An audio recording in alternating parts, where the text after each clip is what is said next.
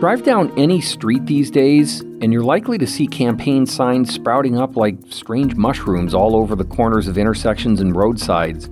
It can only mean one thing: elections are around the corner. Psychopaths are running the country right now. You've got Biden, Pelosi, Chuck Schumer, Mark Kelly. These people don't care what's actually happening to you. It's a DC gang!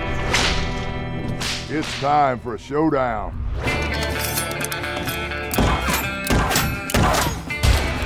Trust is the cornerstone of our republic. Trust that our community is safe. Trust that our jobs won't be shipped overseas. Trust that your vote counts. It's nearly impossible to bring both parties together in Washington today, but when it came to delivering critical infrastructure upgrades for Arizona, that's exactly what I did.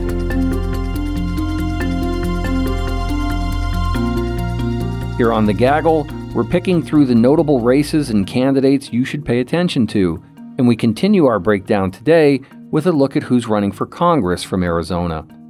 Welcome to The Gaggle, a politics podcast by the Arizona Republic and azcentral.com. Each week we dig deeper into our state's political stories with reporters, experts, and special guests to keep you fully informed on Arizona's political news.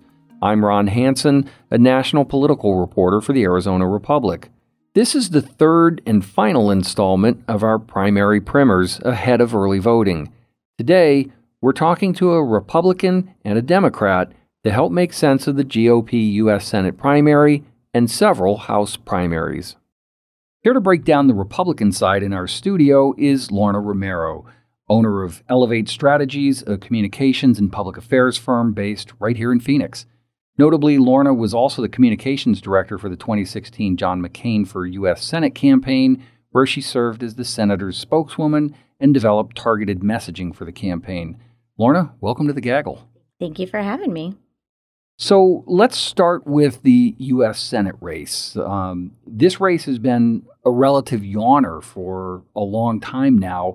There was speculation about Governor Doug Ducey getting into that race. Former President Donald Trump seemed to block that from happening. For nearly a year, Trump seemed to be giving Attorney General Mark Brnovich every opportunity he could to bring criminal charges against people for the 2020 election, which the former president falsely maintains was stolen.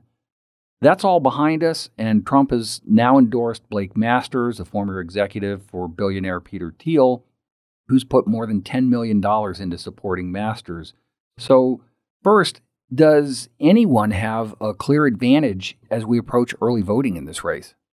You know, you just gave a recap of a bunch of things that I've even already forgotten because I feel like so much has happened in the past year since people launched their campaigns for this race.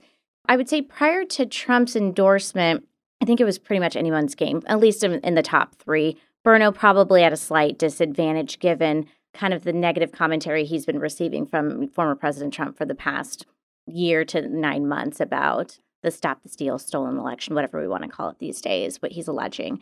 I think Masters has the upper hand right now. And the only reason why I say that is, and mind you, I haven't seen any updated polling since the Trump endorsement, but I'm basing that based off of how Layman is responding to him, because you've seen the attacks go to a different level since that endorsement has come out, because now Layman's trying to discredit Masters and show that he's the true kind of Trump-esque candidate for these Republican primary voters.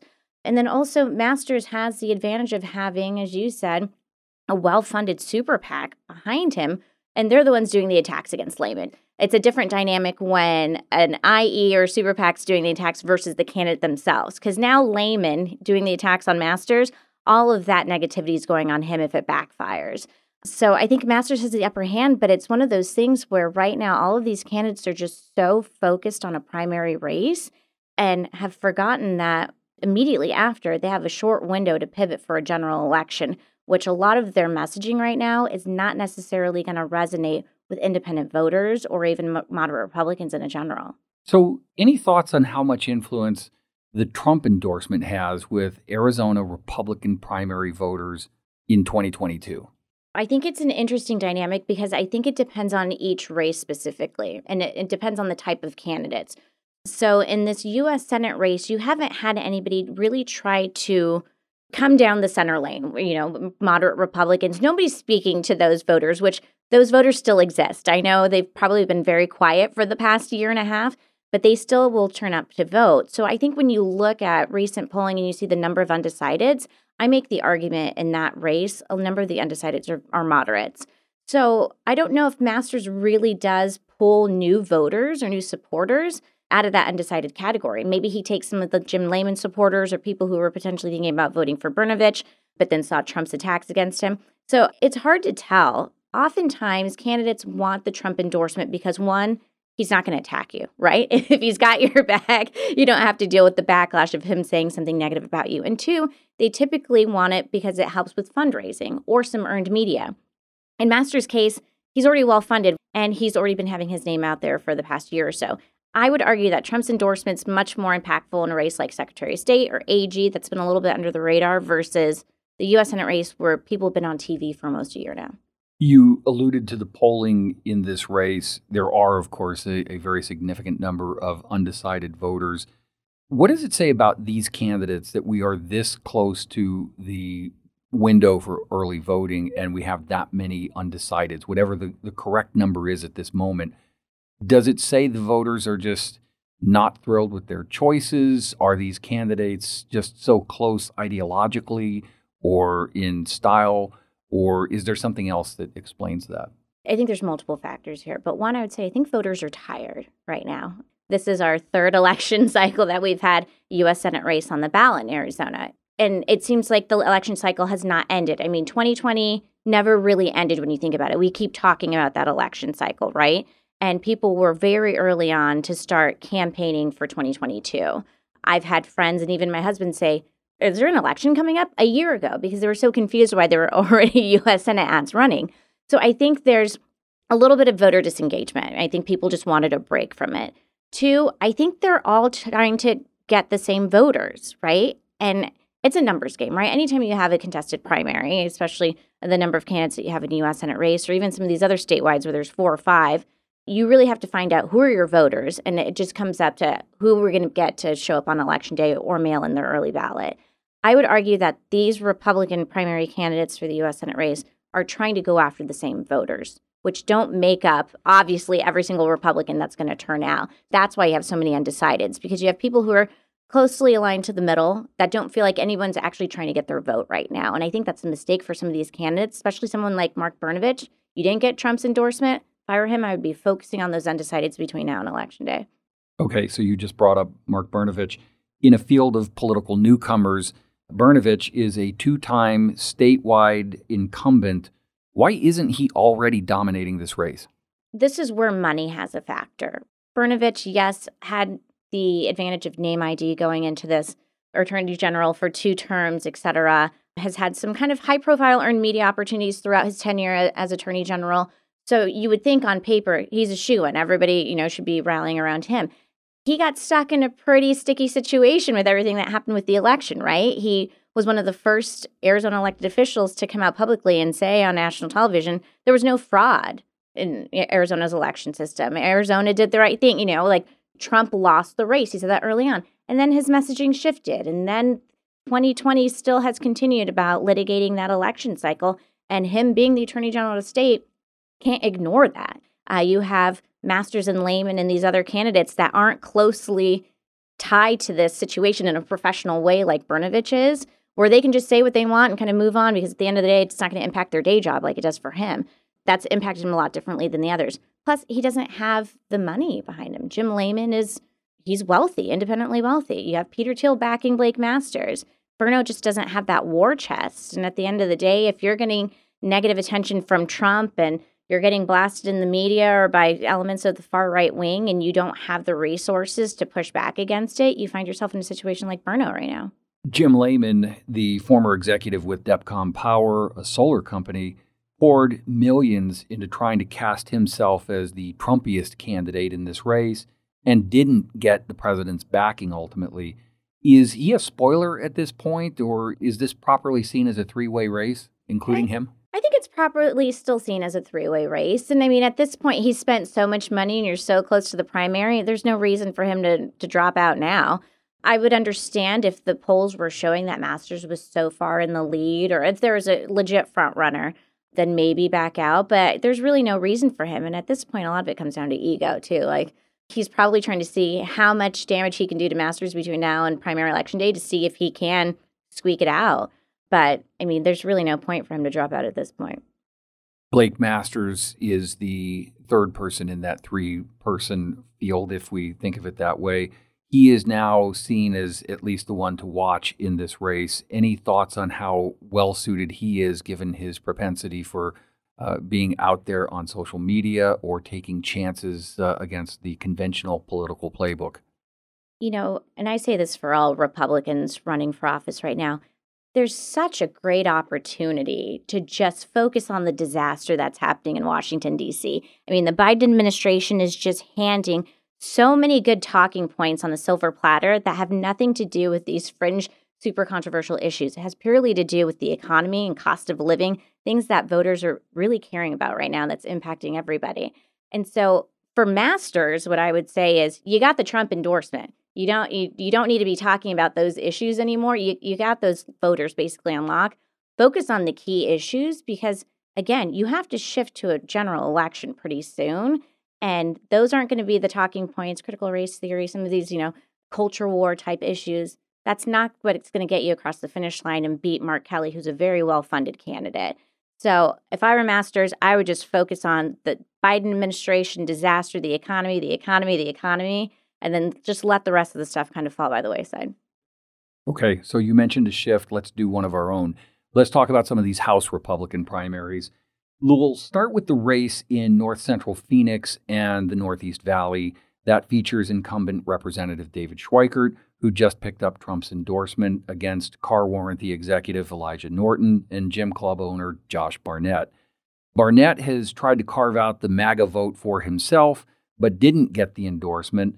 Norton has pitched himself as a pro-business conservative who is a Trump supporter, without the ethics baggage that Schweikert has. As a reminder, the House in 2020 found Schweikert broke 11 ethics rules and fined him $50,000 for misspending in his office and campaign. The Federal Election Commission also fined Schweikert $125,000 over that matter. Schweikert, meanwhile, is a six-term incumbent who is well-positioned to head a subcommittee within the tax-writing House Ways and Means Committee and is a member of the House Freedom Caucus. Schweikert has little money, and Norton has plenty of it, but isn't especially well-known. Given all that, how do you see this primary unfolding? We've been saying for the past few election cycles as this, ethics investigation has been looming over Schweikert that is this the year that Schweikert potentially loses? Is this, whether it was going to be in the primary or in the general? I think now that all that's kind of past him, it's not really an issue that's hanging over him as much as it was in previous election cycles. But now you have Elijah Norton, like you said, is very well-funded, self-funded, and he's independently wealthy. And then Josh Barnett, who I don't think is even part of the equation right now. He didn't get the Trump endorsement, and he has no money. So in a congressional race, if you have no name ID and you're not getting the high-profile endorsement, you need money to be able to back that up.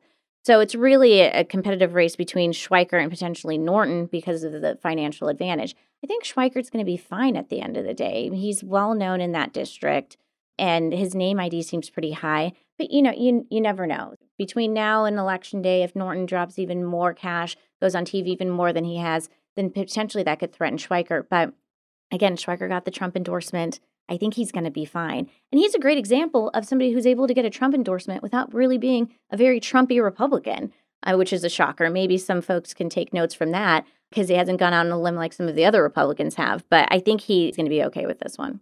What role, if any, does Barnett play in this race? Is he a spoiler that effectively blocks someone like Norton from being able to scrape up every vote he would need to knock off an incumbent? Potentially, but I really don't think he's going to be that much of a factor. I think outside of his probably Twitter presence, probably very few people in the district know who he is. Let's move to the GOP primary for the Northeastern Arizona district that's currently represented by Democrat Tom O'Halloran. This district now includes the Prescott Valley, which moves it noticeably to the right. By some accounts, O'Halloran is the most endangered Democrat in the House. There are a lot of people running for the Republicans. State Representative Walt Blackman is in the race, along with Tucson businessman Eli Crane. Ron Watkins, the administrator of an online chat site that has been host to the QAnon conspiracy theories, is running. So are businessmen Andy Yates and Mark DeLuzio. What should people know about the field in this race? Again, this is a field similar to what we've been talking about the U.S. Senate race, where no one's really trying to run in the middle necessarily. And I think, and yes, O'Halloran is vulnerable. He's always been kind of vulnerable, regardless, what if the previous district lines. And so I think this is a situation where obviously Democrats are not excited about having to save a seat versus trying to pick up more. I think they were hoping they would be in that situation. But even though the lines are different, regardless of who comes out of that primary, I don't know if they're going to be able to take out O'Halloran with that type of messaging. Again, it comes down to you can run a primary race all you want, and you can focus on the more of the Trump voters, but you still got to win a general, right? So unless O'Halloran has always been considered a moderate Democrat since he's been a Democrat. I mean, he's a former Republican, but he's not considered like the AOCs of the party. I think he will end up being okay. But again, I think any of those candidates, I mean, you mentioned folks like, Walt Bachman, who's been a very conservative legislator down at, very conservative member of the legislature.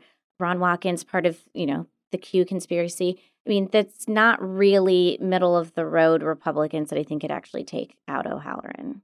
Does anybody have the advantage in the Republican primary at this point in that race? That's a good question. I would guess right now probably Walt Blackman, because of the fact that he has been on ballots for a number of those individuals who are in that district. And he's been able to get his name out. That's a little bit more high profile. Obviously, maybe people know who Ron is because of the Q conspiracy, but I don't know if that's necessarily a good thing for him. But my guess would be that Walt Blackman probably has the advantage in that primary. Crane seems to have the backing of some Republican establishment types. If he's not the nominee, does that change the way this race looks heading into the fall in a dramatic way? Potentially, because then folks could shift their support to O'Halloran, what have you. I think the problem with Eli Crane is, that's always an interesting district, right? You have Northeast Arizona, and then it takes part of Southern Arizona. As you know, the different regions of the state, Southern Arizona is nothing like Northeastern Arizona. So I think that also plays a factor in it, too, with some of these voters as well. Like, they don't feel like that person would necessarily be representing them, et cetera. But I think with Eli, if he's not successful in the primary, then maybe some of those folks that were backing him will just pull back O'Halloran. Let's talk for a moment about the race for the Tempe-based district where Democratic Representative Greg Stanton is running for another term. Republicans have several candidates in this race. Tanya Wheelis is the presumed frontrunner going against Kelly Cooper, a former Green Party voter who has gotten some buzz lately, claiming endorsements from the Gun Owners of America and Republican City Councilman Sal DeCiccio and others in that race. Is this a real race in the primary, and how do any of the Republicans in this affect the prospects for beating Stanton in the fall? I do think it's a real primary, even though folks in the political circles know Tanya Wheelis and from her previous roles and the fact that she was, the state director for Martha McSally, et cetera. She's not necessarily well known by voters in the district. I do think she probably has the upper hand in that primary. But again, when you have so many people in a primary, somebody could be a spoiler, right? I do think, though, that if it's not Tanya, if Tanya's not the one that comes out of that primary, I don't know how seriously Republicans take that seat and trying to take out Stanton. I'm confident that if Tanya were to win, then you would see a lot of outside spending and a lot of outside groups come into support because Stanton is vulnerable in that new district. If it's not Tanya, I'm not sure that cavalry will necessarily come in. There's one more House primary I want to discuss. That's the one for the open seat in southeastern Arizona, currently held by retiring Democratic Representative Ann Kirkpatrick. There are a lot of Republicans in this race as well, but Juan Ciscomani, a senior advisor for the Ducey administration on the Arizona-Mexico Commission, is widely viewed as the frontrunner in that.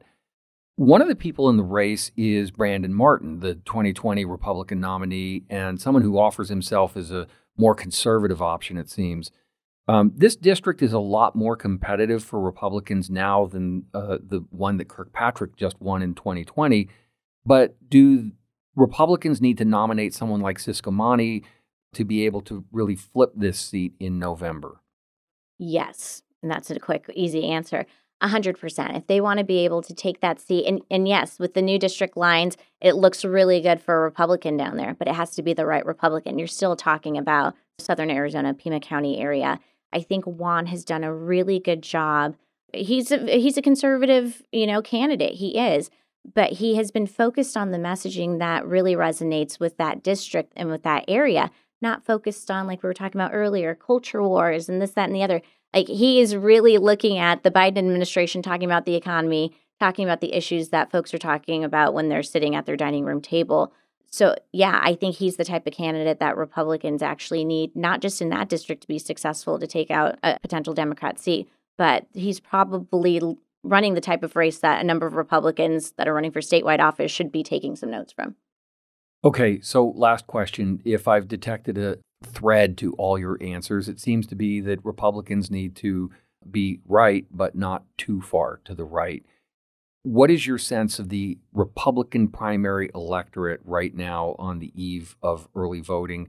Do you think that they are poised to be pragmatic in their decisions, or are they going to shoot the moon and try and get the one who is the most emphatic Trump supporters, farthest right? What do you think is going to carry the day? I'm still optimistic about the party and the voters that will show up on Election Day or participate in mail-in ballots like we've had for the past almost 30 years in Arizona successfully, just plugging that in.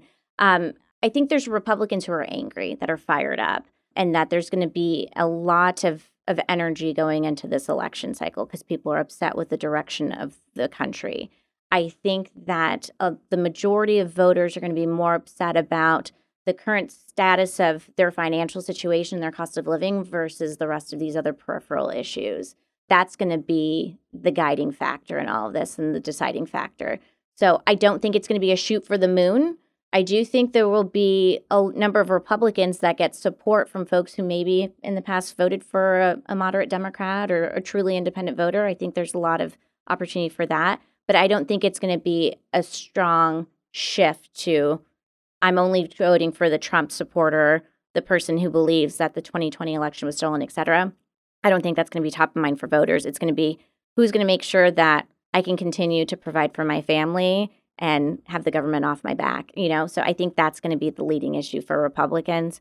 But again, regardless of what happens in the primary, whatever Republican comes out, they still need to focus on a general. And so that's what I'm not seeing right now is people running dual races right now. Everyone's just so focused on a primary, so focused on Trump, not realizing that their ads with Trump's face, their mail pieces with Trump's face, their digital ads with Trump's face, they're all being seen by general election voters, and I'm not sure it's necessarily going to translate well for them in November.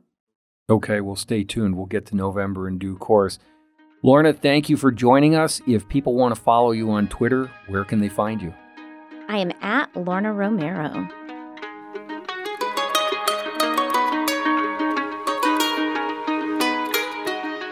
Hey, producer Kaylee Monahan here. We're just taking a short break.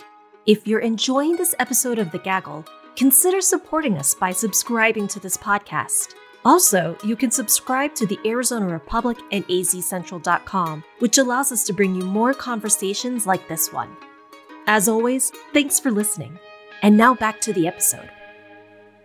Now let's turn to Eric Chalmers to analyze a couple of the Democratic primaries worth watching.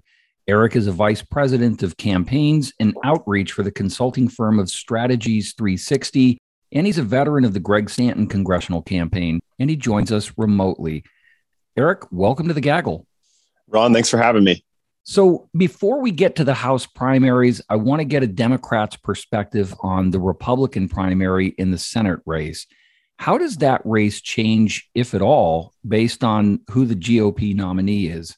Well, I think we saw last cycle and now going into this cycle that Senator Mark Kelly's fundraising capabilities and his story as an astronaut, as a fighter pilot, I think make him a very, very strong candidate. And certainly his record in the Senate, both of staying focused on the issues close to Arizonans and what they care about, I think makes him a strong, ready opponent for whoever comes out of that primary.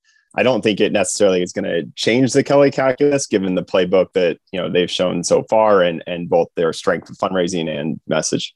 We've got a lot of Republican races that we care about on the primary side, not so much on the Democratic ledger.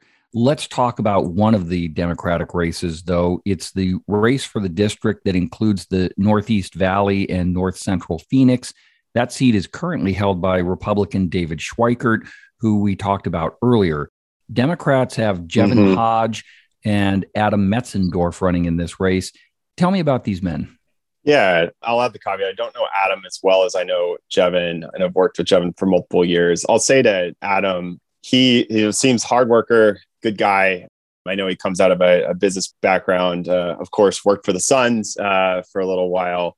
I think he's worked hard. He's raised a decent amount of money. I think about $170,000 based on the last report, but just doesn't seem to be gaining traction amongst Democratic primary supporters that you want to see for a candidate lining themselves up to win a primary. Whereas, Jevin, he's a known quantity amongst the Democratic Party. Certainly has shown himself to be I would call it a ferocious campaigner. He's raised almost $800,000, I think, based on the last report. And everything I hear is that he's continuing to keep up that pace, probably be at $1 million if he hasn't crossed that already. He certainly has support from a lot of the national groups that you look to, especially being on the new Democratic Coalition watch list, which kind of shows that that's really the DC institutional support, the Bold PAC, Black Caucus PAC. So he's really gained a lot of that support, as well as just a lot of the local party leadership. So he seems to have, from my perspective, the momentum in that race. And I would say it's too bad to just a side note and just have to give another compliments to Hyrel. I think even if Hyrel Tipernine was running in this district in 2020, I think she could win it. We'll see once we get to the general whether the midterm headwinds make it difficult for a Democrat to win this district, but certainly at least for the primary, looking like he's the clear front runner. Is there an issue that separates these men, or is this really about Jevin having a higher name ID and just a greater connection perhaps to the community? I would say it's definitely more the latter. When it comes to these primaries, I think both are running on a standard, I would say, Democratic platform. I don't think either of them have really separated themselves on an issues base, but I think it's just who's starting with a higher name ID and who's really earning the support of a lot of both the local and national leaders and organizations. Well, if Hodge and Metzendorf are political newcomers, the House race in Tucson for the seat currently held by Democrat Ann Kirkpatrick is a battle between two pros. Former state Senator Kirsten Engel is running against State Representative Daniel Hernandez. She's an environmental lawyer. He's perhaps best known for helping render aid to Congresswoman Gabrielle Giffords moments after she was shot in the head in 2011. What more should people know about these two candidates? Both are strong state legislators. This is going to be a tough choice for Democrats because both are certainly very qualified state legislators, have great records, have both worked hard, have won races before. It's a competitive race and it's tough when you've got two qualified people like this. A couple of things people should be aware of looking at this race is that Kirsten Engel, Representative Engel, her legislative district that she's represented before running for Congress, that is 100% inside this new congressional district. So I think that factor cannot be underscored, that she certainly has represented a lot of this area before. Certainly there's a history of women doing well in this district. She's a U of A professor. So she's got a lot of, I would say, local endorsements, institutional support from the local Tucson community. And she does have a slight cash on hand advantage. So there's some factors going for her. But I think looking at Daniel, he came into the race, I think, about 2 months later than Representative Engel did. And he, in that time, is almost caught up on the cash on hand battle. He's certainly earned the support of a lot of the national orgs, that we referenced previously with Jevin, but that even recently he got, I think, the Moms Demand Action distinction. He's got multiple endorsements from the Equality PAC, from Bold PAC, I believe, too. And many of the folks that are, you would look to as the fundraisers on a national level are coming in for him. So it's going to be an interesting contrast between the two of them, both from Engel's local support and then Hernandez's national support and his fundraising chops that he's shown. He also, I think, recently just put out a poll that showed him up 16% in the race. And I think, to your point, Ron, he's well known for both his connection with Gabrielle Giffords and his work in saving her life, his efforts in saving her life, and how that just is factored in with him having better name ID to start. And that and I know this, he's working very, very hard and is not taking that for granted. This is a new district, and this is a relatively difficult year, it seems, for Democrats just environmentally on this. We've also had some new issues sort of thrust into the equation of late, from abortion rights to gun rights, the January 6th riot investigation. They've all been in the news of late. These are things that can stir Democratic passions. Does any of this help to push this race more to the liking of anybody in this race? Does it shape the electorate in any meaningful way?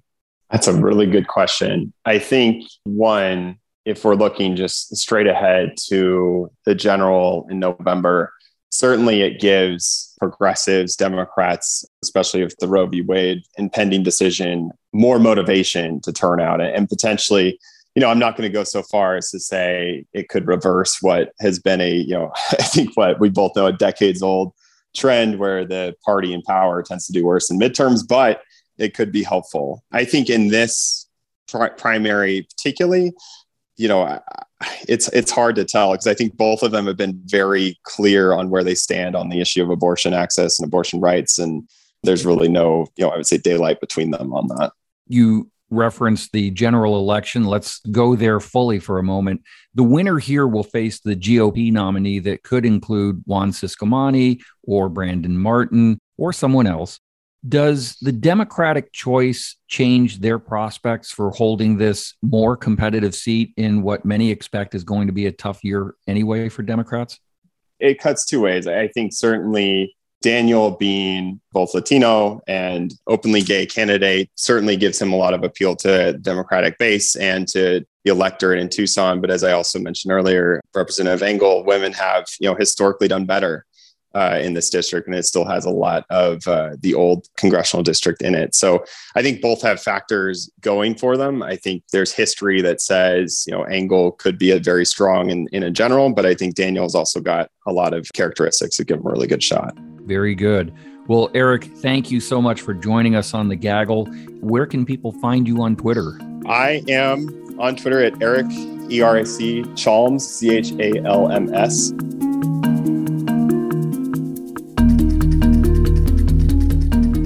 That is it for today, Gaggle listeners. We'll continue our coverage of Arizona's midterms over the next several weeks. If you missed it, be sure to check out the past 2 episodes where we looked at the state legislative races and the gubernatorial races and how they could affect Arizona's future. Be sure to follow us wherever you get your podcasts. And while we still have you, please don't forget to rate and review our show and share it with a friend. If you want to reach out to me on Twitter, I'm at Ronald J. Hansen, and that's Hansen. Today's episode was edited and produced by Kaylee Monahan. You can follow her on Twitter at Kaylee, Kaely, Monahan, Monahan. Do you have questions about Arizona's politics? Maybe there's an issue on your mind as we head into the election season. Well, we want to hear from you. You can now send us a note to thegaggle@arizonarepublic.com. That's one word, all spelled out. Or leave us a message at 602-444-0804. Thanks so much for listening to The Gaggle, a podcast from the Arizona Republic and azcentral.com. We'll see you next week.